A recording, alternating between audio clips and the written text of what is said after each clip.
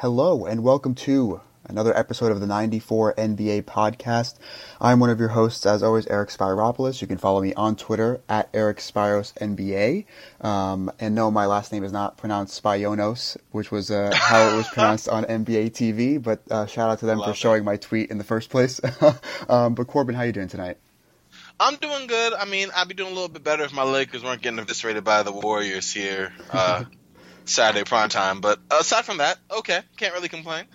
Yeah, for those of you who probably be listening to this later, we're recording on Saturday night, February 2nd. And of course, the big story of the week. We got two main stories that we're going to talk about, but one is really timely because that was the trade that went down earlier this week between the Knicks and the Mavericks that basically came out of nowhere. It was like earlier in the day there was reporting that Porzingis was unhappy with the Knicks' direction and had met with the front office and basically said he kind of wanted out. But usually when those things happen, it takes like a decent amount of time to actually get traded. And here we were like a couple hours later, and Porzingis is on the Mavericks now. So before we get into analyzing it, the deal is the Knicks get Dennis Smith Jr., DeAndre Jordan, Wesley Matthews, and 2 first-round picks. The first of those could be in 2021, and that pick is top 10 protected.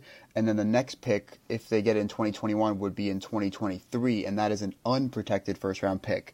And then the Mavericks get Porzingis, of course, Courtney Lee, Tim Hardaway Jr., and Trey Burke. What was your initial reaction, not just from each team's perspective, but just overall when you saw the notification from Woj that this trade happened? So what's funny is I was actually on my lunch break when this all went down. So I caught every bit of it, and I was just refreshing Twitter, absentmindedly looking at some stuff. And then I saw that, Kristaps had the meeting, and it was so quick. Bam, bam, bam, in like rapid succession. Okay, now he met with the front office, and they came away with the feeling that he wouldn't be traded. Then there was like the 5 teams, and Dallas wasn't on the list. And in Woj fashion, like that one team that's not listed is like the sleeper team. And it just happened so quick. I was stunned. It was like a gut punch. And I remember going, "Wow, that's interesting." And now looking back on it, I was like, "Whoa, Porzingis and Luka, that's just a match made like wow." You know what I mean? Yeah, that is going to be absolutely insane.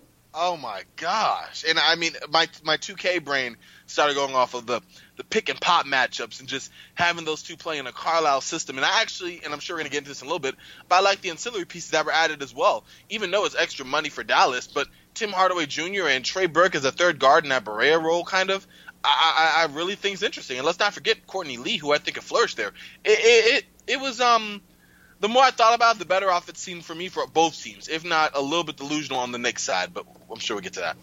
Yeah, I mean, I tweeted this out, I think, like later that night. Like this is one of those trades where you just sit back and like, this is so fascinating, and this is like why the NBA is so great, because you have these absurd trades that come out of nowhere that are going to, these trades could, define the next decade for these teams. Because if the Knicks don't do anything in free agency, this trade's going to probably, screw them for the next decade. But if they do hit in free agency and get 2 stars, this trade could save their next decade. And, on the other hand, for the Mavericks, if Porzingis comes back to his previous levels and stays healthy, they've acquired another star. And obviously, as we all know, you have to have stars to win in the NBA. And this is a trade that could define them. And they're pairing him with a Doncic, both young players that could grow. It could, set up a really successful decade. Of course, if Porzingis never gets back to that level or can never stay healthy, they just gave away a lot of future assets for a team that, they're not going to have money next summer or this upcoming summer.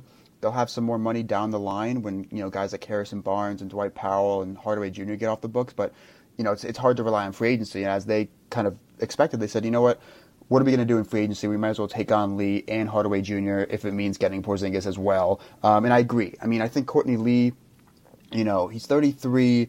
He'll turn 34 next season. He's barely played this year. Obviously, a lot of it's because of the youth movement in New York, but he can still give him something if his body can hold up. I mean, his skill set is valuable for them. And Tim Hardaway Jr. is that guy where I think he thrives, with more structure around him. Like he did really well with Budenholzer in Atlanta. I think it was 2 seasons ago. Carlisle and the Mavericks should have more structure around him, a more defined role. He's not going to be given all this opportunity to just chuck up shots. That'll be really helpful for him. So I agree with you that Lee and Hardaway Jr.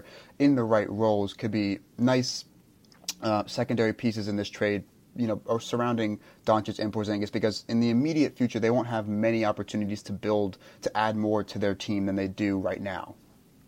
Yeah, and I actually have a question for you in this. With these moves, I mean, obviously the key part for Dallas was getting Porzingis, and that extra salary just happened to, it's kind of the cost of not only making a match, but just kind of getting such an asset. But do you think these players help Dallas? I mean, I don't think they're in the playoff race so much, but they are at least competitive pieces. I think Tim Hardaway Jr. is still a positive asset for winning in the right situation. Courtney Lee, you already mentioned, but his skill set is valuable for Dallas. And I see Trey Burke, I really see him being, I mean, with more consistent minutes, which he did not get at all in New York. I think him playing, kind of spot minutes in that 3-guard role that, Rick Carlisle loves can do wonders for him as well. Do you think this helps Dallas in the short term with just those 3 players? I don't think it'll help him that much. Okay. I agree, but I just want to know. Yeah, I mean, so they're 23 and 28 now. They're 5 games out of the playoff picture today. I think they're tied in Cleveland right now, and Doncic is going off. But I think so. Yeah, I just don't think that Lee and Hardaway Jr. and Burke are going to be like real difference makers. Like those are the guys that'll win you some games when your team is pretty good. But if you give them an extended role, a featured role, which they're going to have when they join the team, because they don't really have many other options, especially at point guard for like a guy like Burke, and on the wing. They got other guys, but Dorian Finney-Smith's not going to really create shots for other people. Harrison Barnes should get a bigger role down the stretch, but that's not exactly a great thing for the Mavericks. So I think that, and you look at their first round pick this year being top 5 protected. If they were to look at this and be like, okay, Porzingis probably should not play at all this season, so let's just sit him out. Is there a way they can get into the bottom 5, for the lottery? It's hard because there are some really, really bad teams in the Eastern Conference. I'm about to say, Phoenix and New York would like a word.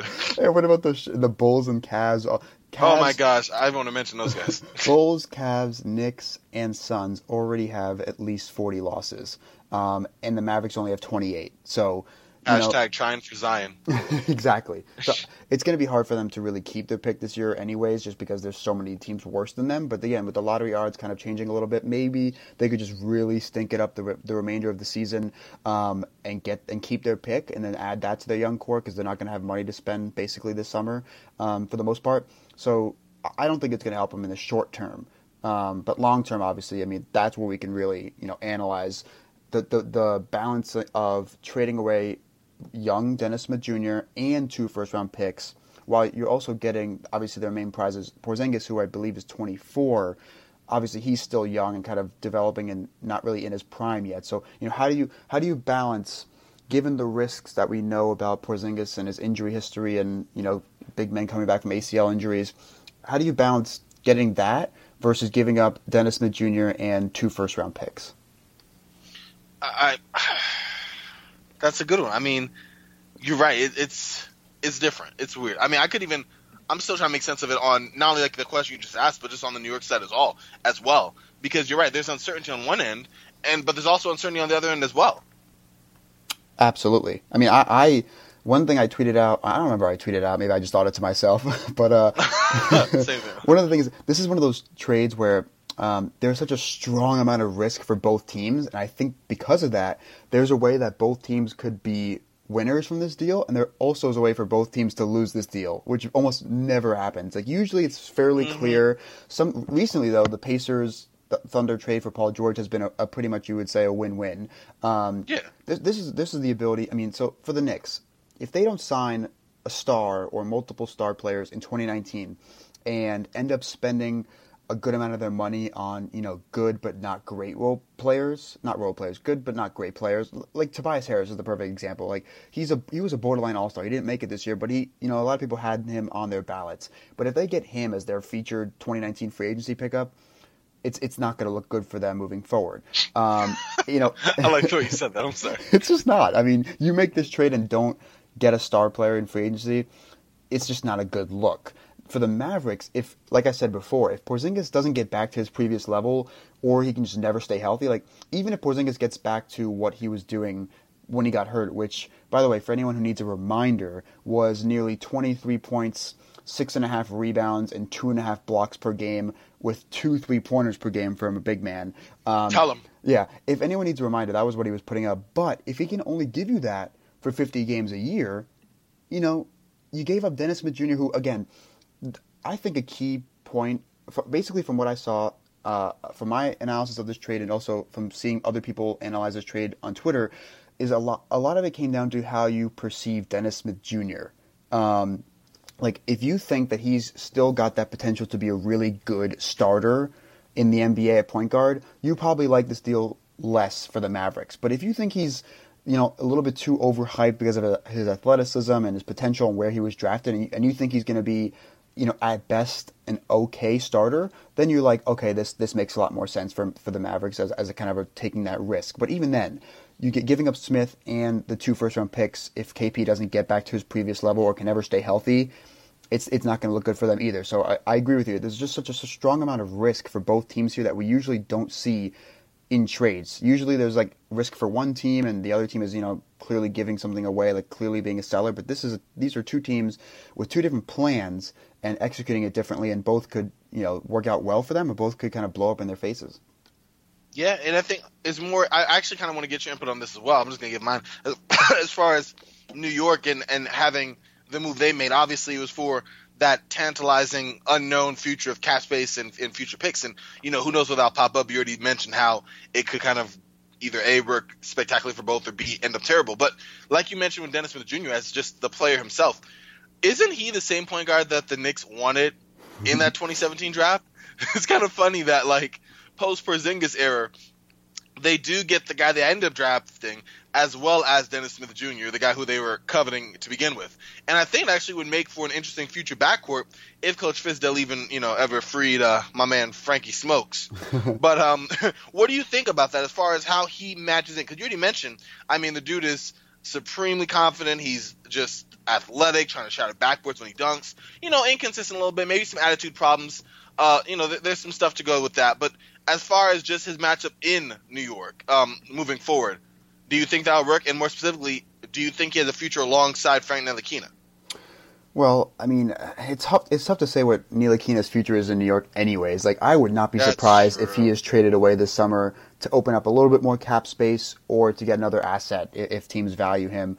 The fit is really, really interesting because Ntilikina has this length and obviously has been, really impressive as a defender so far, at least with the eye test. And Smith hasn't been impressive as a defender, but he has the tools to be a good defender. So theoretically, if both were really engaged, they both have the tools to be, one of the better defensive backcourts when they both hit their primes. Obviously, being young point guards, it's really hard. And we know point guards just sometimes takes so long for them to develop. But offensively, I think it's going to be pretty tough as a fit just because of the lack of shooting between the two. Both. Are what, sub 33% 3-point shooters? So, yeah. Smith this year is 34.4%, but last year was 31%. And Ntilikina, I'll look it up right now. He's 30% for his career. He's 29% this year. So, the shooting is going to be so cramped, and then who's going to be paired with them in the front court.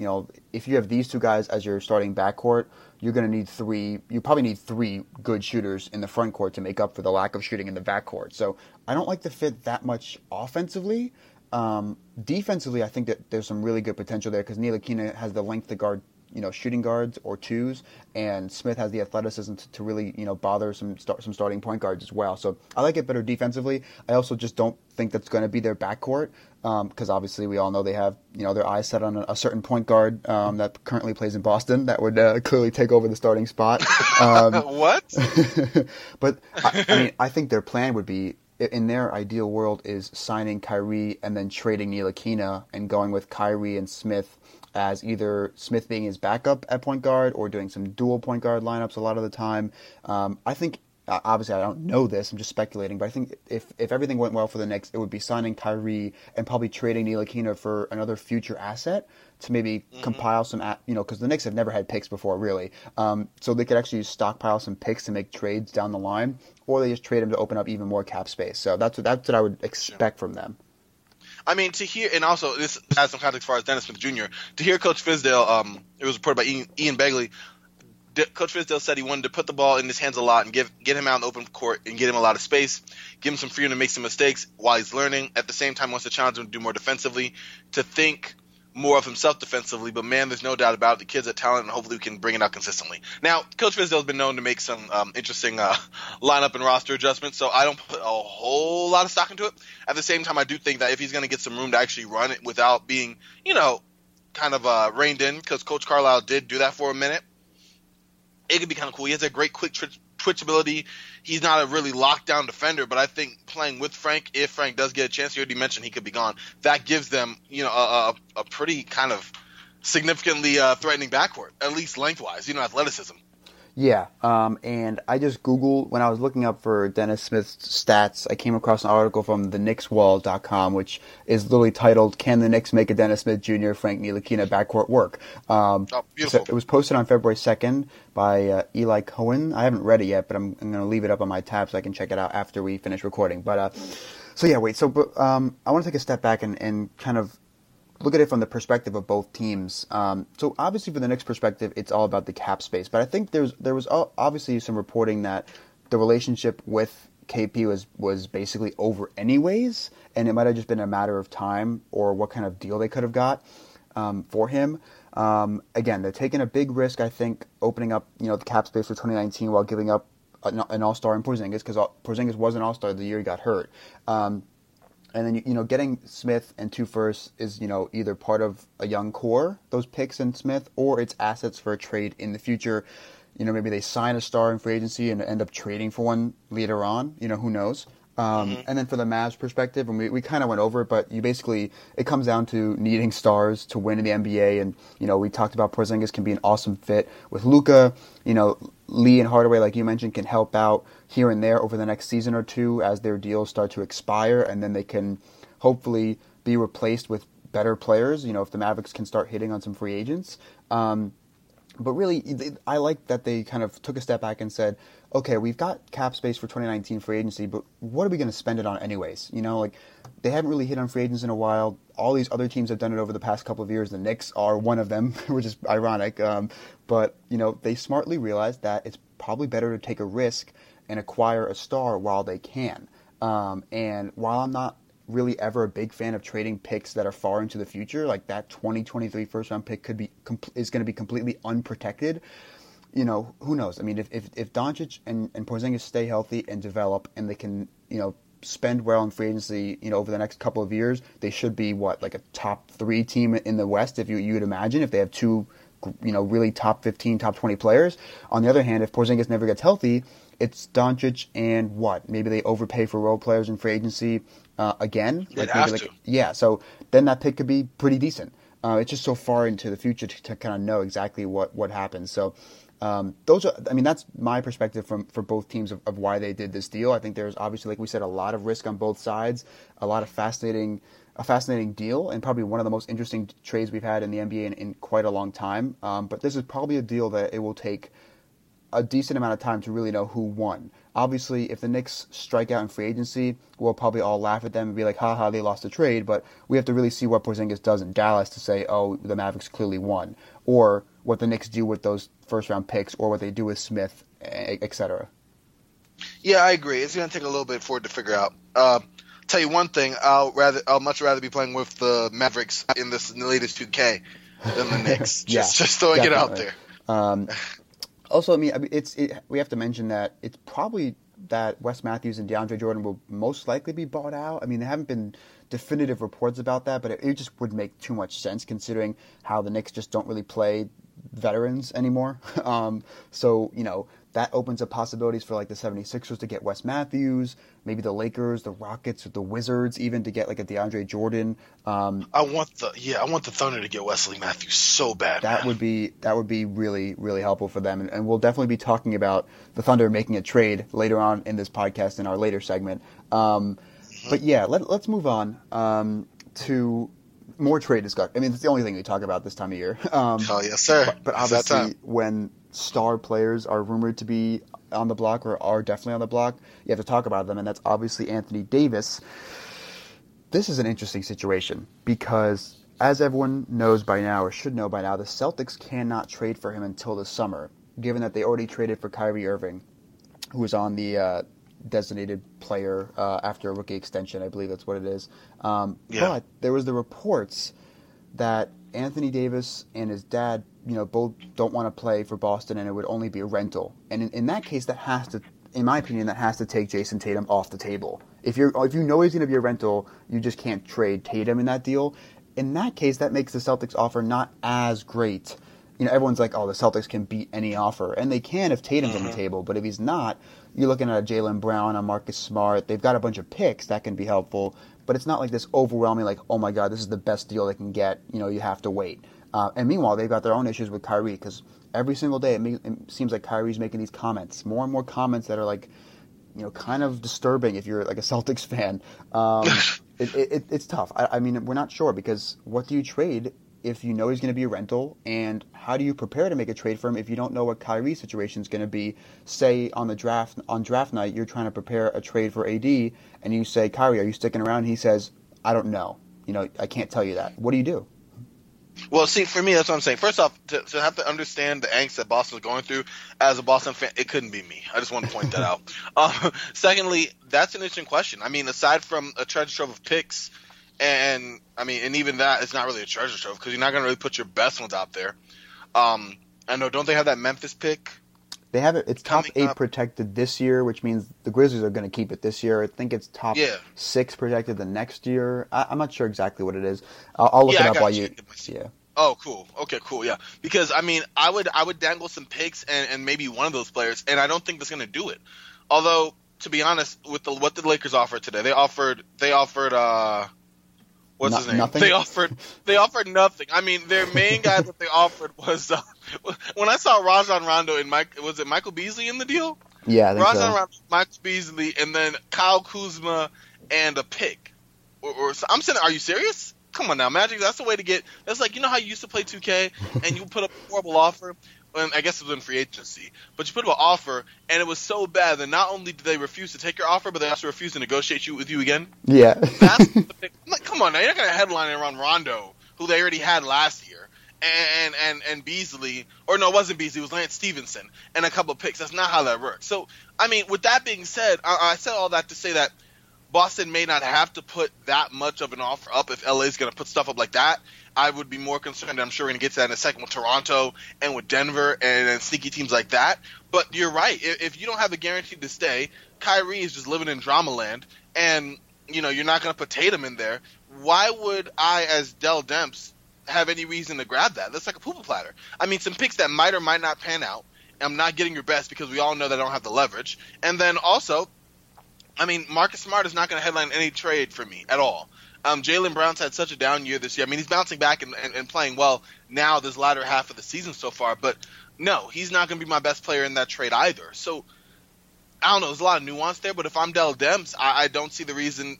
I don't see the reason I have to make a deal for him. Maybe you either give him, Pascal Siakam or another dark horse team, or maybe the Lakers decide to come to their senses and bust the barn for him. The Lakers, because none of their players have really stepped it up this year. Lonzo's struggled with injuries and still can't shoot.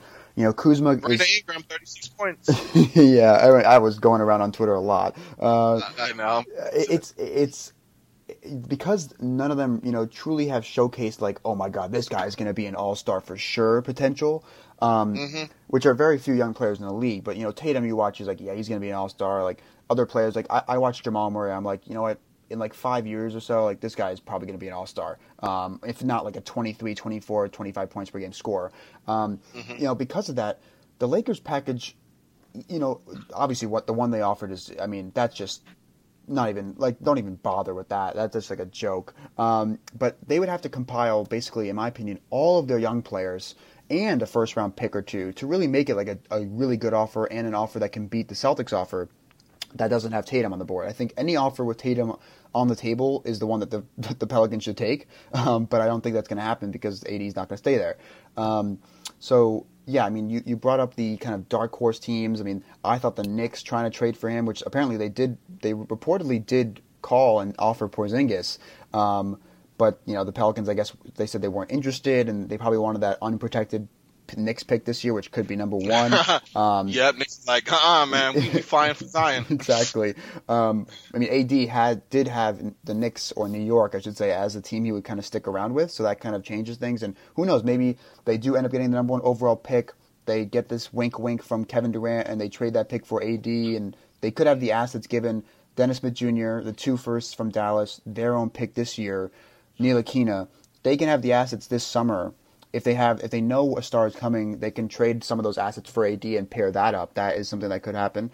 But yeah, like you said, basically, is there a dark horse team that can come out of nowhere with a great package? But the caveat is that for basically any team that would do that, it would be a rental. So it makes more sense for a team like the Raptors, because they're already in the situation where they've got to have a great season, otherwise Kawhi is probably leaving, and if Kawhi leaves, it's going to be a rebuild. So why not go, even more in than they already are? And obviously, they're already a great team. They're second in the East. They've won basically 70% of their games, and that's with Kawhi missing a good amount of time. But why not go in fully? And the problem is that if you go in fully and Kawhi leaves, and then AD leaves the following year, you've traded your young players that would have been the featured part of the rebuild. You've already traded them for AD, in which case the rebuild becomes tougher.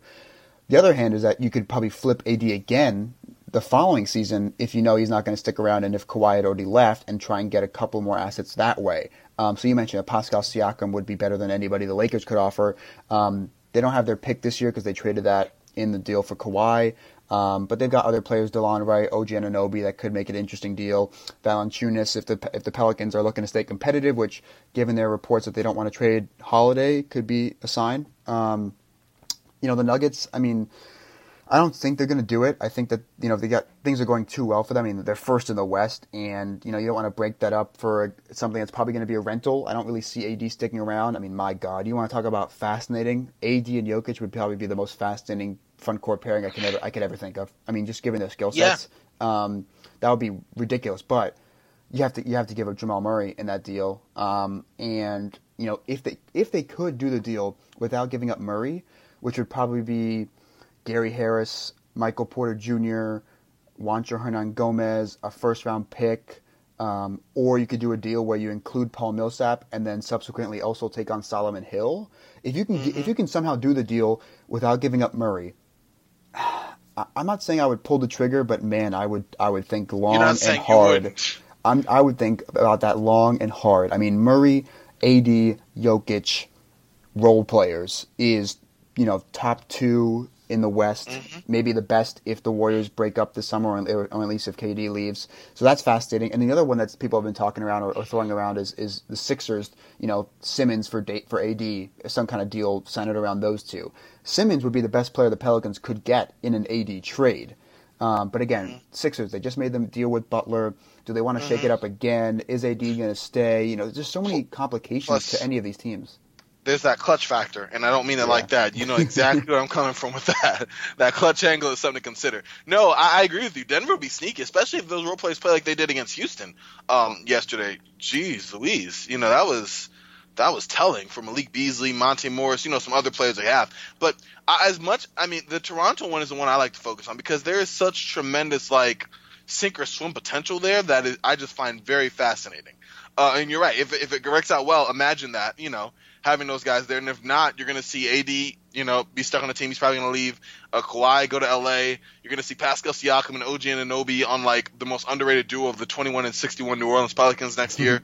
You're right. It's so many ways. In fact, the dark horse teams are even more interesting. But watch, you're probably going to get traded like Phoenix or something. Yeah, no, that's one team that's definitely not happening. Josh Jackson and a second first-round pick. Yeah, I mean, I think, it's pretty clear to me that the dark horse teams, well, part of the fun about analyzing that is that we can come up with, packages that aren't being reported on. Everyone knows, what the Lakers would theoretically offer in a fair deal for them. Everyone knows, Tatum is the Celtics' best asset, and the Knicks, had Porzingis, but now they don't. But these dark horse teams, you can kind of create your own trades, which is kind of fun. And it's funny, AD, first of all, but before I forget, I looked it up. The Celtics have, the Memphis Grizzlies pick is 1 through 8 protected this year, which means the Grizzlies are going to keep it because they're they're really stinking it Oh, up. they know they're trash. They know they're trash. Next year, it's protected 1 through 6. So if the Grizzlies are that bad again, they'll keep it in 2020, and then in 2021, it is unprotected. So that is their most valuable draft pick asset that they've got right now. Considering which we'll probably get to later in the episode, what the Grizzlies could be doing at the deadline over the next season or so, but. Yeah, the Raptors, and this goes back to AD. I mean, didn't he make those comments like, I just want to win? I'm not really focused on money and kind of market. But it's funny that the two teams he would stick around with are the Lakers and the Knicks, apparently. And if you go to the Raptors, I mean, if they can make the trade where they keep, Lowry, AD, Kawhi, maybe an Ibaka, a Danny Green, like that is the favorite in the Eastern Conference, by far in my opinion, and that's a team that can compete with the Warriors. So they'll be doing plenty of winning. So if that's really his priority, that's an opportunity for him to go there. And obviously, it'll be tough for the Raptors to really pull a trigger on a huge deal, but they were prepared to already rebuild. They made the deal for Kawhi, thinking if we make the finals, we can convince him. Hopefully, if not, we'll rebuild. Why not just take the next step? I mean, it's really bold, but you might as well do it. Yeah, I mean, what else do you have to lose at this point? You're kind of already where you need to be. I mean, not already where you need to be. You're kind of already where it's like the end game. There you go, like that little analogy I used there. But at this point, you got to do something. I mean, and it's not beneficial to just kind of stay static. I mean, we already talked about AD in his future, whether he's going to sit out the rest of the games, which makes zero sense, or yada yada yada. What's going to happen? Is he going to be traded? I really am hoping and think that there's a good chance. And I want to ask you this first: what are the chances, if you want to put a percentage on it, that he is traded by this deadline? Because it's just, I mean, they already took him off they seem like they want to cut free from him. If cutting him off of the opening video is any indication, they already did that, and then you have him there just to create more awkwardness and more questions and more tension. I just don't see it, and then you're going to sit him out the rest of the year. Well, that's the thing. If he's not traded, it's in their best. First of all, it's in their best interest at this point to sit him out for the rest of the year, regardless. Because one, if he gets hurt, it can hurt his trade value. Two, they're at this point where they're probably, they're going to look, they can tank hard and get, a top 7 pick, maybe. Their own pick could be top 7, which is, pretty valuable. I know this draft, I don't follow the draft class that much, but I know it's top heavy, so you want to be at that top. So that would make it awkward. I still think it's low, though, only because unless the Pelicans somehow get desperate, and all indications is that they're not desperate to trade him. I mean, the Lakers could eventually buy deadline day, just throw all the young guys together with a first round pick, and whatever salary filler is necessary, and throw that at Dell Demps and the Pelicans on deadline day. But all indications is that the Pelicans aren't too desperate to make the deal and cave for that. But again, they might say, well, we're not going to get Jason Tatum because AD is not going to stay in Boston. So now it's between comparing the Lakers offer, which, again, for a fair deal, I think would be all their young players and a first-round pick, versus what the Celtics could offer, which would be, in the summer, which would be maybe the Memphis pick, Jaylen Brown, Smart. That's kind of what the headlining pieces would be, I guess, if Tatum's off the board. But will they even make that deal? Because they have no idea what's going on with Kyrie, especially on draft night. So it's going to be, I do not envy Dell Demps and the Pelicans right now in terms of navigating these offers in the next, 4 months or so of navigating this whole AD situation. Oh, I don't envy Dell Demps at all, being that I think he's probably going to lose his job at the end of the year. I mean, depending on what he makes, I don't envy that at all. They're newly unemployed. But no, just to shout out, I have to just read this back just for comedy's sake. This was the official trade. We already probably knew this, but just for the sake of the listeners, the Lakers' first offer to the Pelicans for AD today was Lonzo Ball, Kyle Kuzma, Rajon Rondo, Michael Beasley, and 1 first-round pick. Boy, you're going to have to dump all your young guys and several first-round picks to make a play at Anthony Davis. I mean, Rondo and Beasley and Stevenson might be the only guys you have left. Exactly. I really think that's hilarious. Also, and this is just another thing to go back to the Lakers thing one last time to close out. Do you think it's significant that Contavious Caldwell-Pope was not involved in those offers? Yeah, I mean, it's funny because he actually is one of those salaries that would be really helpful in matching salaries in kind of any deal, but he's got that no trade clause, so he can basically veto any trade that he wants, and obviously he's got the same agent as LeBron and AD. It's funny. I thought his contract was basically going to be there, for Rich Paul to convince him to be salary matching for any deal, to get LeBron the star, but it's weird. It is interesting, I think. Yeah, it's something to consider. I mean, and I mean, there's a whole other way that conversation go as far as, the clutch agency and all these different, where these players make, like, is these moves good for the good of the franchise, good of the team? Because all these moving parts, interesting to consider, but I thought that was something I wanted to ask you about. So, Yeah, I mean, I'm trying to look at the standings quickly. I'm going through all these teams and thinking of any other dark horses, and I really don't see any. I mean, people have thrown out the Clippers because they're also in LA. If people didn't know that. What? But really any Clippers offer has to start with Shai Gilgeous-Alexander, and even then, it's got to include him. It's got to include a pick. It's got to include their veteran. I mean, also what we haven't actually mentioned yet is what are the Pelicans focused on getting? Are they focused on staying somewhat competitive, like fighting for the 8th seed? Are they really focused on bottoming out, which apparently it doesn't seem like it? They're willing to trade Mirotic and Randall apparently have been on the block, but they're not willing to trade Drew Holiday, which kind of contradicts each other, especially because Holiday could get you some pretty decent assets the way he's playing this year. But if they're focused on veterans, veterans and like at least one or two nice young players or assets. The Clippers have got so many veterans, and they've got a Gilgeous-Alexander or a draft pick now. I don't know if they would give up all that, but it's something there. I mean, if the Pelicans are mainly focused on veterans, the Clippers are a great option. If they're mainly focused on picks and young players, the Clippers are not. But we haven't even discussed what the Pelicans could be looking for because really no one knows, I guess. Mm-hmm. No, and they have enough veterans as well, in New Orleans at least. Not New Orleans, in Los Angeles at least, that you can trade like 2 or 3 of them and still not negatively impact your team. You know what I mean? In that way, because they have so many. So that is something interesting. And I think just by them keeping Drew Holiday, that they are planning on being at least competitive and getting some veterans. That would make the most sense to me, because I don't think New Orleans is a place where you're going to field a horrible lineup on purpose. I mean, looking back on their rebuild before, even when they had a chance to fully rebuild, they wanted to opt with the young veteran route of Eric Gordon and Tyreek Evans back then. So maybe it's just not in this current regime's tendency to do a full-scale draft pick rebuild that way, and they want to get some young assets or at least some competent players to kind of fast-track their return to mediocrity. I mean, they've never been great. You know what I mean? Like, I don't know. Yeah, it's going to be tough. Maybe what they'll end up doing is they keep Holiday for now, and then like this time next year, they're realizing, all right, well, we're bad even with Drew, so let's just trade him while he's still got another year left on his deal. It could be one of those situations where, like the Cavs when LeBron first left, it's like we're still going to be fine without you, and then we stink, so now we're going to embrace. Like now this year, they're embracing how much they stink. That's probably. I mean, a lot of these teams, definitely when they have a star leave, and sometimes when a star, demands a trade, it's like, okay, like we'll trade you, we'll get all this nice return for you, and we're going to be fine. Oh wait, 6 months later we realize we are not good without you because you're the best player and a top 5 player in the league, and now we've got to completely tear it down. But at least they're looking for offers for Mirotic and Randall and other guys on the team. Yeah, so let's end it there because we've got a pretty interesting conversation coming up about other trades around the league, just general perspective that we want to see happen at this year's deadline, and we will be right back with that segment.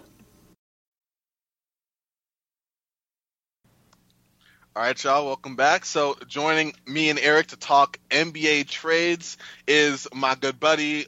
You know him from the NBA front office show with Keith Smith. You know him from the Bench Mob, Mr. Con Arel. How you doing, Con? I'm doing great, man. I came in hotter with the start of the call. I know. The intros are rusty. I'm trying to get back that energy, but like it's not the same when you first meet. It really isn't. Exactly. I'm just audience. This dude in the Bench Mob, I've been all over on the Twitter and the DMs like, dude, I got to listen to your stuff. When we first met, it was a lot more electric. But guess what? We're here now, and we're here to talk some talk. So some trades.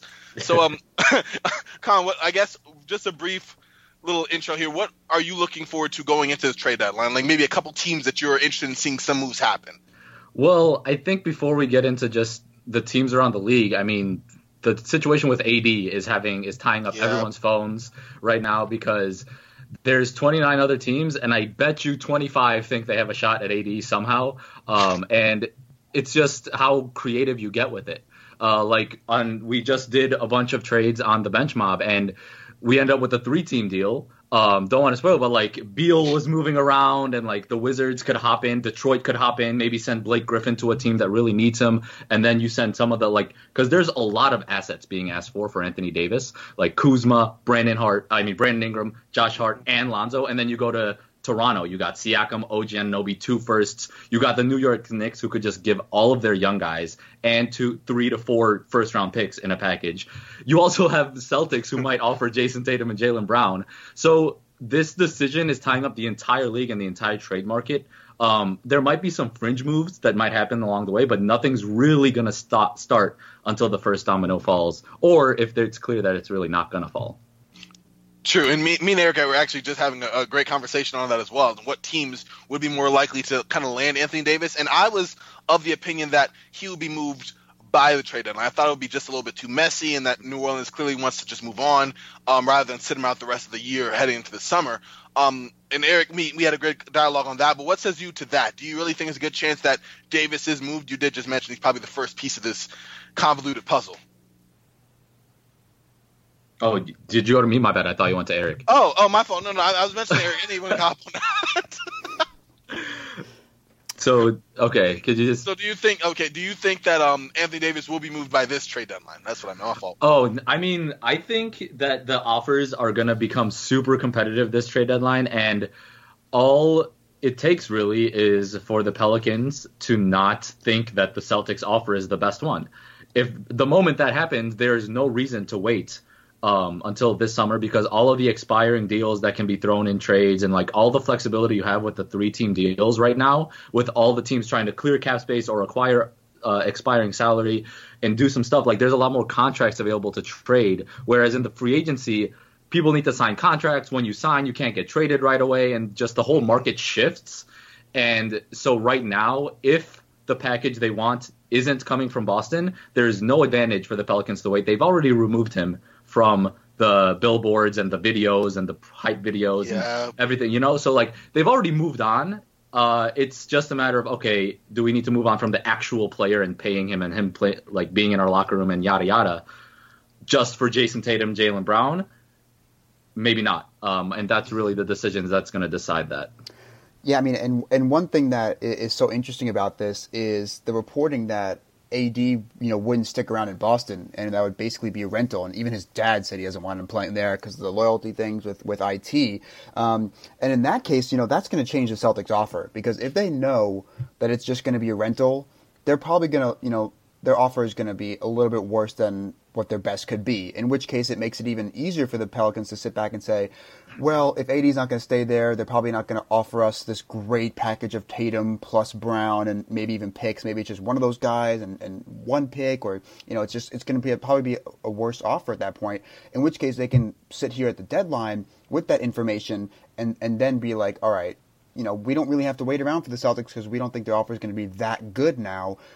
What else can you do, Lakers? What else can you do, Raptors? What else can you do for us, any other team that thinks they can kind of enter this market? So that reporting that just came out like a day or two ago could really shake up and probably increase the chances of AD being traded at the deadline. One thing, can I push back a little bit on the Boston Celtics not offering everything they could possibly offer because of this, distrust that he might feel with Anthony Davis? Like, I don't really see that being an issue personally, because if you're winning a championship and if it's you, Kyrie, Hayward, Horford, and like that whole squad, and you go and win a championship, I don't think Anthony Davis is really going to care whether or not that the Danny Ainge was faithful to Isaiah Thomas. I think he's going to be looking at his ring and be like, damn, I want another one. Right? That's what he's chasing. So if he achieves it with Boston, he knows he can get that. And at that point, it's about more championships. He's already getting all the money that he is comfortable with, since he's declining the amount of money that he is by not signing the extension with the Pelicans. So I want to push back a little bit, because the Celtics with Kyrie are a legit championship contender, especially when KD, if he leaves the Warriors, then it's an open field. That's actually funny. Sorry, Corbin, before you go. I mean, that's funny because I literally almost said the exact same thing like 10 minutes ago when talking about the Raptors trading for him, because AD had those comments where he was like, yeah, I'm focused on winning and I don't really care about market and money. Well, if you go to the Raptors, obviously their package can be up for interpretation, but they're going to obviously have Kawhi and Lowry and AD. You know, they're going to be doing a lot of winning, at least this year. And if they can get Kawhi to stick around, that's a team that's going to do a lot of winning next year. And at that point, you know, like the Warriors could be broken up or just get weaker and things like that, or other teams in the East get weaker. Maybe the Celtics aren't as strong if Kyrie leaves. That's also a tough thing that's going to factor into the Celtics making a play for AD, is that the fact that they might not know what Kyrie's plan is when they're preparing to make the offer for AD, like maybe around draft night or something like that. But these teams that can trade for AD, even though he hasn't said he would stay with them, but they can trade for him knowing if we get you, you're going to do a whole lot of winning here, and we think that'll convince you. And also we've got a nice city, and you'll have some good teammates, or something like that. But there are teams out there that can definitely feel confident in their chances to win, whether either it's make it to the finals or win a championship over the next 2 seasons, that they can kind of convince themselves to make the trade for AD, even if it's not a surefire thing that he's going to stick around. See, I think that the Lakers have the Pelicans right where they want them. They lull them to sleep with a poo-poo platter offer today, and I think it only gets better. I mean, you start slow, you just tangle Lonzo, Kuzma, throw in Beasley and Rondo, you know, because who cares that the Pelicans already had Rondo last year? You just mess with them again, and only one first-round pick, and then you build up to it. Okay, no, kidding aside, I really think that, and I guess this is a question for both of you. I kind of already alluded to it with Eric, but if the Lakers did put all their young guys out there, obviously Boston potentially has a better offer.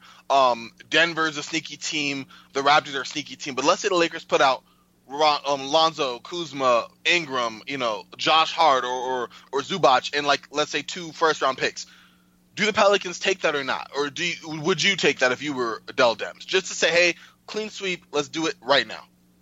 Personally, I mean, I would. If I'm the Pelicans, I think if you get all 4 young guys, so you're saying Ingram, Hart, Kuzma, and Lonzo, Yes, sir. And a first-round pick, if not 2, I think even with just 1 first-round pick, that is most likely the best package. Because, I mean, I believed in this Lakers core as like a young core without LeBron. I thought they would eventually get to a place where they're competitive once all their players are in their primes. We forget sometimes that these guys are all in their 2nd and 3rd years, and 4 to 5 years of playing and getting better actually matters. I mean, the Warriors weren't the Warriors until Steph was like 25, 26 and hit his prime, and Clay also hit his prime, and KD is 20. Like, so looking at 22 to 23-year-old players, when they're all 28 to 31, they're going to be the generation leading this. So with the combination of these players on the Lakers, I thought they could reach pretty high heights, all in their prime. So just taking that potential and bringing it over to New Orleans, I think that's a pretty decent plan that I don't see any other team really having to match personally. This is such a tough question. If the Pelicans have any intel or reason to believe that Tatum will be on the table, I would wait for Tatum over that Lakers package. Obviously, Tatum is one player versus a committee approach that they would be getting from the Lakers. It's just because the Lakers young guys, and I still really believe in Lonzo quite a bit. I like Josh Hart, but he's kind of more like a young guy who's going to help, you know, as a role player, 3-and-D kind of skill set. Kuzma can provide some scoring. Ingram is this, you know, kind of this weird guy where he needs the ball in his hands and is, you know, a limited shooter. I think these guys, they've shown flashes. They have the ability to put up numbers, that's for sure. But do any of them really have true all-star potential? Like, you look at them and you watch them and you say, all right, this guy's definitely going to be an all-star. And that's something that's a little bit concerning, you know, when you're looking for at least trying to get one of those types of players in a return for AD. Obviously, you know, Tatum, I think, is that guy. I think Jamal Murray is that guy. There aren't many, obviously, out there that are young, and you look at them like, this guy's going to be an all-star. But if there's any reason to believe that Tatum will be on the table, I would probably hold off from taking that Lakers package. If they hear that Tatum's not going to be on the table, you know, getting all the Lakers young players, and if they do get 2 first-round picks, it's hard to resist, especially with the Knicks kind of maybe out of the running for the time being until the summer. Maybe the other teams that we're talking about, Raptors, Nuggets, don't really want to get into it or don't want to shake things up that much. If the Lakers package is basically one of the few available at the deadline, and it's that package that Corbin proposed, you know, then it's really going to be tough to pass up. Yeah, I mean, personally, I look at D'Angelo Russell this year and then think of his second year and what people thought his potential was going to be. And anyone who thought that he's going to be an all-star would have gotten laughed at and like, are you serious? Like, he hasn't done anything in his first 2 years and yada, yada, yada, yada. I think that Jaylen Brown is a great slasher in getting to the rim. His playmaking does need some work. Jason Tatum also, his playmaking needs some work. Whereas the strengths of Ingram and Ball are the playmaking. I think the shot can develop. I think Lonzo's free throw shooting is a problem, but I mean, it's his second year, and I think I think he can fix that if he's shooting over 35% from three, is what I'm saying. And then Ingram, when he makes plays or decides to make plays and not have tunnel vision and take it to the rim with four defenders or take like a pull-up long two contested, when he actually decides to pass and play make and take the right shots, he looks amazing. And I think that it's all about channeling the good, which is all-star potential for both Lonzo and Ingram personally, and getting rid of the things you do not so well. And I think I take the playmaking package over the scoring and athleticism package, I guess, in the Lakers over the Celtics. Interesting. That's interesting. I mean, I think that also what's tough to do about this is knowing what they're going to do with a guy like Drew Holiday, who they say they aren't going to trade for the time being, but probably next year when they stink might trade him for more young assets. In that case, if they at that point have all the Lakers young guys, then they can kind of look for more shooting and scoring from maybe a Drew Holiday trade, or they're probably going to trade Mirotic this year. Maybe they trade Randall or something like that. So. They have so many moving pieces on this Pelicans team who are getting killed by the Spurs right now. Just looking at box scores, and so they have so many moving pieces that like they could be negotiating an AD deal before or after or during negotiating a Mirotic deal or a Randall deal or something like that. In which case they would know what they'd be getting in other deals, so then they can build up a better returning package overall for all the players they trade away at this deadline if they move on from AD and Mirotic and Randall or other role players on their team. True. I definitely agree with all of that. It's going to be something to look at moving forward, especially trade deadline not even 5 days away. But speaking of that, real quick, running through before we go to some other teams, Con, what did you think about the Mavericks Knicks trade? I know you already talked about this ad nauseum. I know you did a trade reaction piece on or trade reaction podcast with the NBA front office show. But yes. Who do you think got the better of that in your opinion? Early returns. I think both teams accomplished their goal in the trade because the Knicks wanted to free up cap space. They were kind of tired of Porzingis' antics. Plus, they weren't going to be able to clear up all of that cap space and also get a young player with a high potential in Dennis Smith Jr. in the same package without including a player like Porzingis. Because if you think about it, they cleared up Tim Hardaway's $18 million. They cleared up Courtney Lee's $18 million and then also got a super high upside player in Dennis Smith Jr., plus they got 2 first-round picks from Dallas. So if you look at it from the New York perspective, plus they opened up 2 max cap slots, or they gathered up the assets to be able to put forth a competitive AD trade. Like if they hit DSJ, Knox, Mitchell Robinson, and 4 firsts, like that's competitive with any deal out there. So they created a lot of flexibility. Now, if you come to the Mavs side, the Mavs got a player where when he was playing, people were already putting him in top 20 lists. And this guy's 23 years old and also 7'3" and can hit the three at a decent rate. He can post up. He can score in the mid-range. He can defend the rim. He literally can do everything you want at 7'3", and he's only 23. So that's why you have to give up 2 first-round picks to get this guy. You have him for control since he's restricted. And I don't believe really the fact that he's not going to sign the extension. I have no basis for that. I just think that if you like the Mavs, if you like Luka Doncic and Rick Carlisle, who are all great at what they do, and you get a max deal when you're coming off of an ACL tear and you haven't even played the season before, so you don't know how you feel coming back, I think it's hard to turn down a maximum deal if you're Porzingis. So both teams came out pretty solid. It just depends on how they move forward from these moves. I get that. Do you think as far as the ancillary pieces in the deal, and I was a little more high on them when talking with Eric beforehand about this, as far as Tim Hardaway Jr. being in Dallas, Trey Burke, Courtney Lee, and yes, they were brought on mostly for salary purposes and kind of getting rid of that to take on Porzingis, but I actually am optimistic of their fit in Dallas. Particularly, I think Trey Burke, Carlisle runs those 3-guard sets. I think Tim Hardaway Jr. is going to get some run, and Courtney Lee's the type of player where his attributes, I think, will be maximized in Dallas. Is that maybe a little overly optimistic on my behalf, or do you really think there's something in play with that?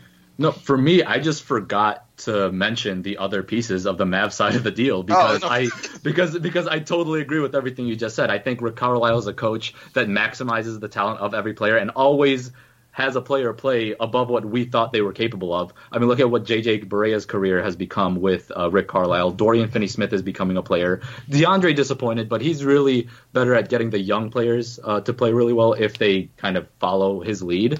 So I think Hardaway Jr. is a pretty solid talent. I think his talent is worth his contract if channeled correctly, and I think Rick Carlisle is the coach to be able to do that. I think Courtney Lee could at least give you what Wes Matthews has been giving you. If you assume that Wes Matthews is playing as good as he was with Carlisle and expect a small bump from Courtney Lee because of this, it's not that crazy to think that Courtney Lee is going to give you exactly what Wes Matthews was giving. So I think in that sense they might have even gained depth on the wing, but their big depth is a little bit – it's struggling right now because of Mejri starting and all that. No, I definitely understand. All right, yeah. I think we should get to some other teams around the league. Obviously, there might not be that many moves, but I think there's a lot of things that we probably want to see teams do, or at least try to do. One of those things for me, and it's probably the same for Corbin as well, is the Thunder trading for some kind of shooter, because they need some spacing. They need some guy who can just come in and just knock down a bunch of threes. And the good thing about the Thunder is that they have enough defenders to put around a player that basically only provides shooting, like your Wayne Ellingtons, Troy Daniels if you want to go the cheaper option, though Ellington could be probably had for cheap. But they don't need to worry about the defensive end, like, oh, this guy can't play any defense. Well, he's probably going to start alongside a Paul George, a Steven Adams, a Jeremy Grant, a more engaged Westbrook on the defensive end, because the Thunder right now are 20th in both three-pointers attempted and three-point percentage last time I checked, which was 2 days ago. So, I mentioned Wayne Ellington, Troy Daniels. I don't know if Reggie Bullock would be available, but he would be, pretty ideal fit in terms of having some size and kind of slot in at that two-guard position. But this Thunder team, you look at them, they've got a great defense. They're third in the West. And yet it feels like they just need a little bit more shooting to open up their offense come playoff time and not be too easy to defend. Obviously Paul George has been insane. Westbrook really can't hit a shot at all. But I would feel so good about their chances to make it to the conference finals if they added one really good knockdown shooter. That's tough to do, though. Yeah, especially given their financial situation, too. It depends on, what you're willing to give up on for or what you're willing to take on for Andre Roberson and what is actually being offered, because I could see a team maybe that is kind of gave up on competing this year but still wants a competitive roster next year to maybe move some salary to bring on Andre Roberson as a really solid wing defender, and in return maybe give the Thunder the shooter that you're kind of referring to. That team, I don't know who that is, and I'm kind of scurrying through my cap sheets here to try to maybe find a player, but I think that's the kind of route the Thunder could take. Yeah, see, I'm gaming. Speaking of Eric was just mentioning how game was on that getting a shooter, I was really thinking Terrence Ross from Orlando, and yes. That'd be a great fit for me, or it'd be a great fit for me. I think it'd be a great fit. Finance wise, let's say Abrinas is in play. I know you mentioned Andre Roberson. Do you think that, him being injured and everything, obviously, but do you think that he'd even be available? Because it seems like the Thunder kind of hinge on him kind of returning to form. You know what I mean? I'm all for it. I'm just curious. It's just a matter of, do you want to see what your team looks like with a shooter, or do you trust that you're good enough to beat the Warriors this year? Or maybe you just accept that you're not going to win this year and then play for next year. And next year, Andre Roberson could be a key part of your team, and just keep him because you want to see what you have, especially with Terrence Ferguson and Diallo playing so well there this year, that next year you really want to see how they're developing. And if Terrence Ferguson could become a solid contributor on a contending team, if Diallo can give you solid minutes at the wing, these guys are surprise guys, and you always need to hit on these picks to be able to make the kind of decisions that they're trying to make. Yeah, I totally agree. And I was thinking rough math. I'm not really all that sound matching with the salary, but let's say you were to put, I would say in the Thunder rotation, Alex Abrinas is kind of the odd man out. Patrick Patterson's been playing a little bit better, but he's had a down year, actually just down since he's been in OKC. But if you were to, let's say, offer them in a second round pick for Terrence Ross, do you think Orlando takes that? I think they need to think really hard about it. Terrence Ross, who knows if this is a contract year performance. True.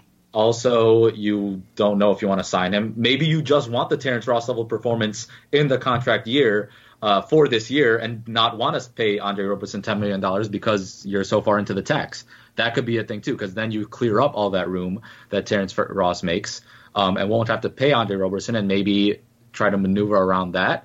I think a second-round pick, the Magic second-round pick, is probably worth it. But, again, it's tough. Andre Roberson, especially with his injury history, you don't even know what you're going to get back.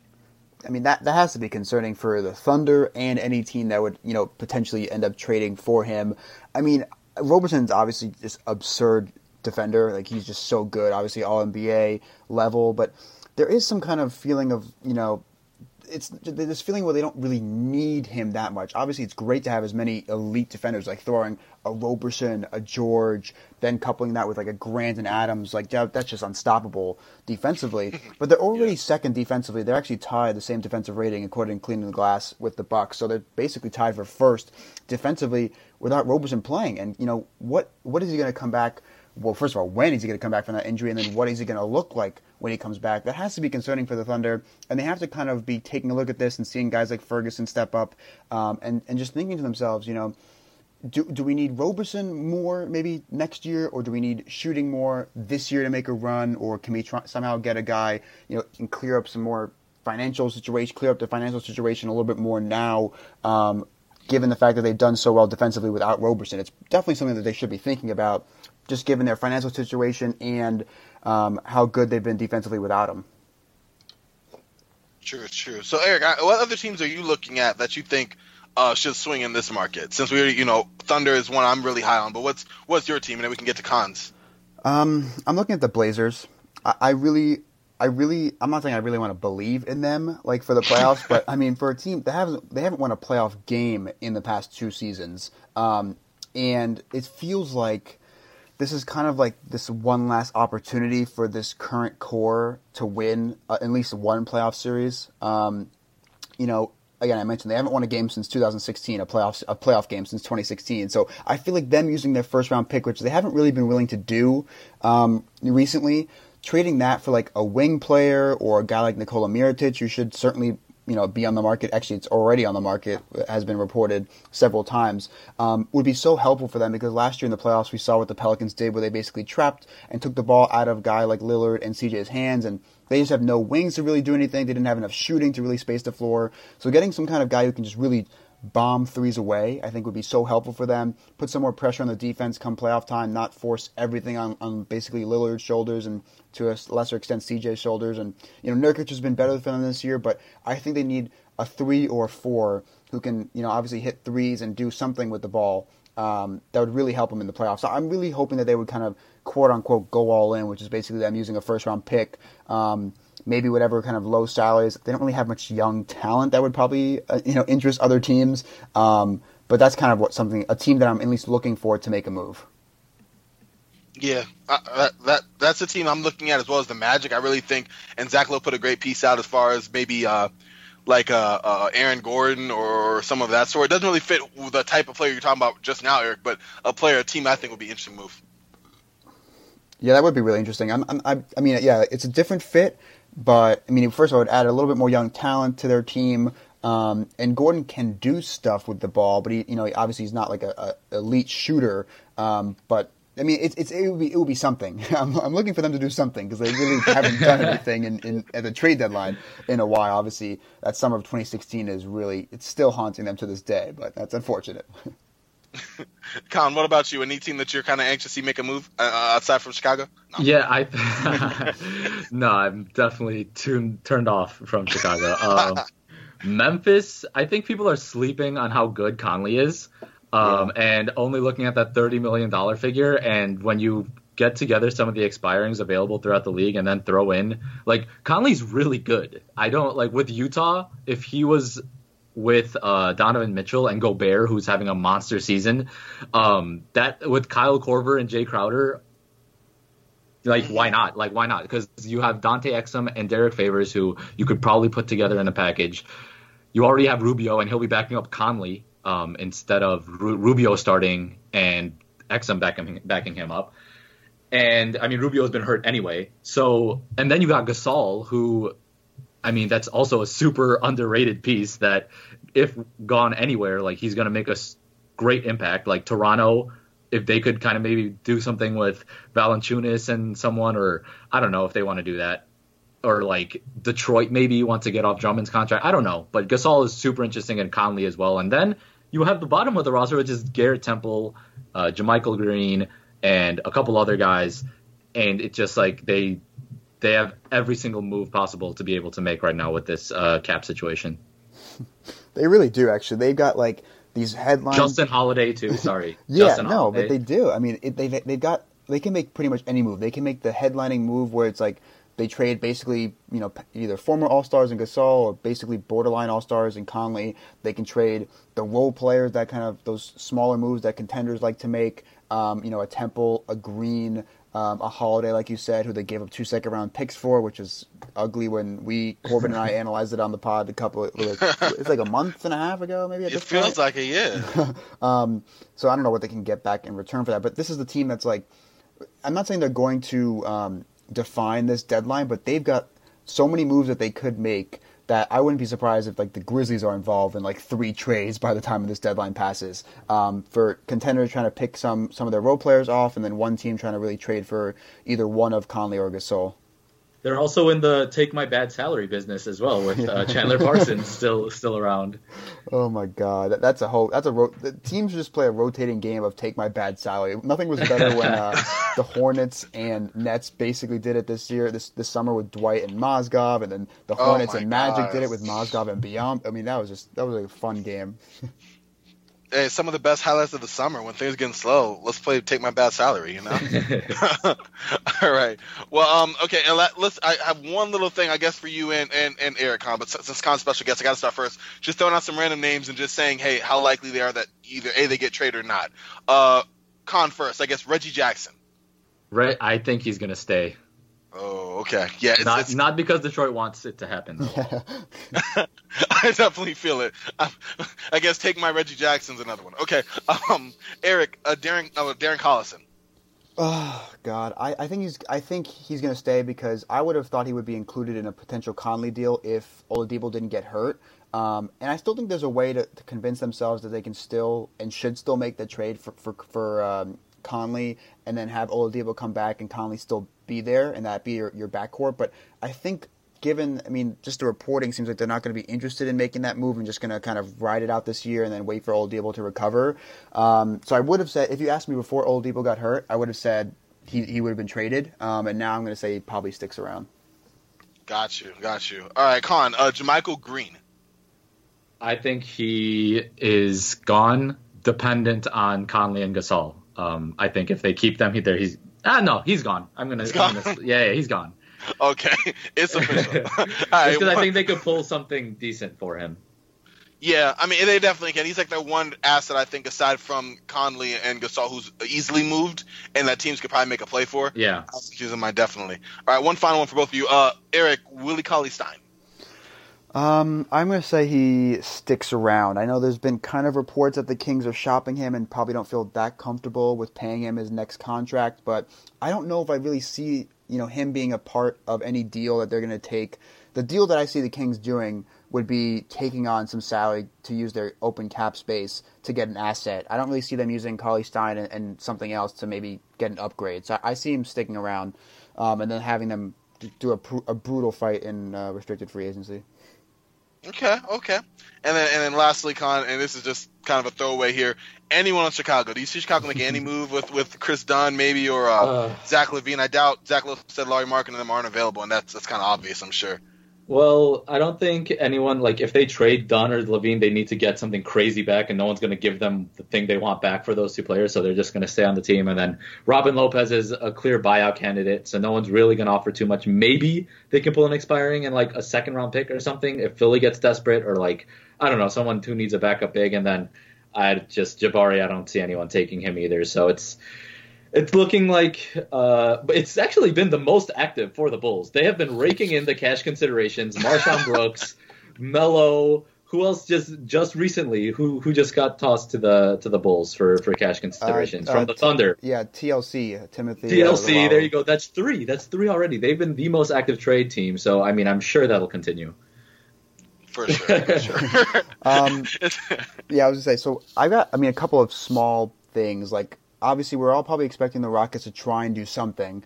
It's going to be most likely just the framework of some, bad team that's selling, clearly, taking on Knight's deal with a first-round pick in exchange for a player that can help the Rockets. Everyone's throwing around Bazemore. That deal, would work for Mirotic, who could also help. It's funny how Mirotic kind of makes a lot of sense for so many teams. Like, Mirotic could fit in Utah, he could fit in Portland, he could fit in Houston, he could fit in Philly. He could fit.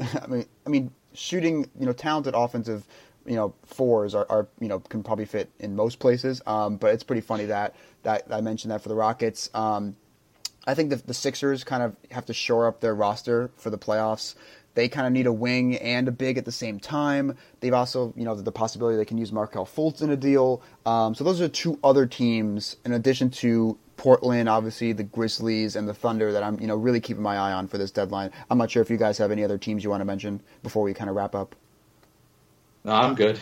Yeah, a sneaky one. I'd like to see the Lakers make a play for Nikola Vucevic in Orlando. I think that with Mo Bamba and Jonathan Isaac and them there, that although he's an all-star and he's 28, he's going to be a free agent this year. If you bring him back, is he stunting the development of the younger guys? If not, you're going to sign him to like a short-term deal, like maybe a 2-year deal, and have him kind of platoon that spot with those other young guys, because they're not ready yet. But I'm saying it depends on what Orlando's trying to do.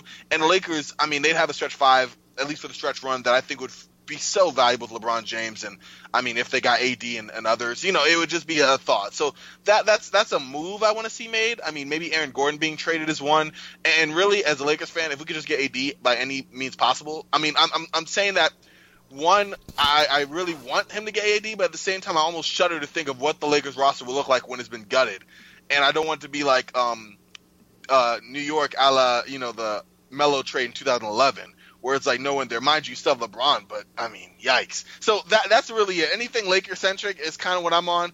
If Phoenix could get D'Angelo Russell or point guard, not likely with him being an all-star, but as long as they could do that, that'd be interesting as well, and really that's about all. So we heard it here first that Corbin wants the Lakers to trade for AD with a package of Rondo, Lance Stevenson, Beasley, and Ingram for the young player. That's what I heard from Corbin there. I'm all for it, man. That can work for any player in the NBA. Let's make that trade only if I can get Bonga too. He might be untouchable, man. You don't know how Magic Johnson thinks. Exactly. I think this is going to be. It's either going to be a really, really crazy and fun deadline, or a relatively uneventful, calm deadline. I think there's like two different sides of this deadline. So who knows? AD kind of holds a lot of the cards. AD/Pelicans kind of hold a lot of the cards. I think the Grizzlies hold a lot of the cards, given how many trades they could make, and then how aggressive some of these contenders, Blazers, Thunder, Rockets, Sixers, how aggressive they want to get. I think those are the teams that also will, control a lot of this. True. It's going to be a lot of sway in those teams. Exactly. I'm really, really hoping for a crazy kind of trade deadline. I feel like a couple that have been like kind of slow, and like one or two moves made, or last year where I think the real splash was made like just before the trade deadline, like with Blake Griffin and some other stuff. So, oh man, I'm excited, but at the same time, I really want some stuff to go down. Yeah, we all do. For the basketball analyst in me does, but like the empathetic human side of me hopes it's super quiet and no one has to up and move their home because they've been stressing about trade rumors about their life for the past month. Like, it's kind of crazy how like this is easily the most stressful time of year for everyone in the league. That's like hearing their names everywhere. They literally don't know where they're gonna live in the next a week from now. So that is scary. Yeah. So I'm just going to put that out there as like a PSA. We love doing the financial side of it, but we have no idea what it's like to do the hardest side of it, which is the human side. So shout out to all the players and GMs and just everyone that's involved in this kind of crazy time period from a mental standpoint as well. True that. Definitely. So thank you, Khan, for coming on the show. First time guest. Obviously, what we like to do here is make sure everyone can find your work, so you can throw out where people can listen to you and then where they can follow you on Twitter. For sure. My personal Twitter is at iconic, spelled with my name, so IKAANIC. Love a good pun. I had to come up with something iconic there, and then and you can follow our podcast at the Bench Mob NBA, and that's the name of the podcast as well as and the Twitter handle. So we just did a crazy big 2.5 hour mock trade deadline where I mentioned it maybe earlier in the pod, but we went through there at least a negotiation for every team and more for most teams because teams have a lot of stuff to do, and we filled up the entire 2.5 hours with a lot of trades. So go check that out if you like this stuff. And yeah, thanks for having me on, guys. This was really fun. Hey, it was a pleasure, man. Always. I love your content. You know I'm already gonna be teasing you, retweeting. Love it, man. Thanks a lot. No problem, man. Anytime. Yeah, thanks a lot. And everyone, you guys know where you can follow Corbin and I and follow us and get all our work. And at the 94, at the 94 underscore is the Twitter handle. The 94feet.com. Of course, you'll follow both of our personal accounts to get updated episodes of the pod. So yeah, thanks again, Con, for coming on and talking trades with us. And everyone have a great week of watching NBA basketball, and hopefully, not too many players have to move around and change their lives, and hopefully us as analysts get at least a couple of moves to kind of give us some content for the next couple of weeks or so. For sure. Peace out, guys. All right, take All care. right, y'all. All right.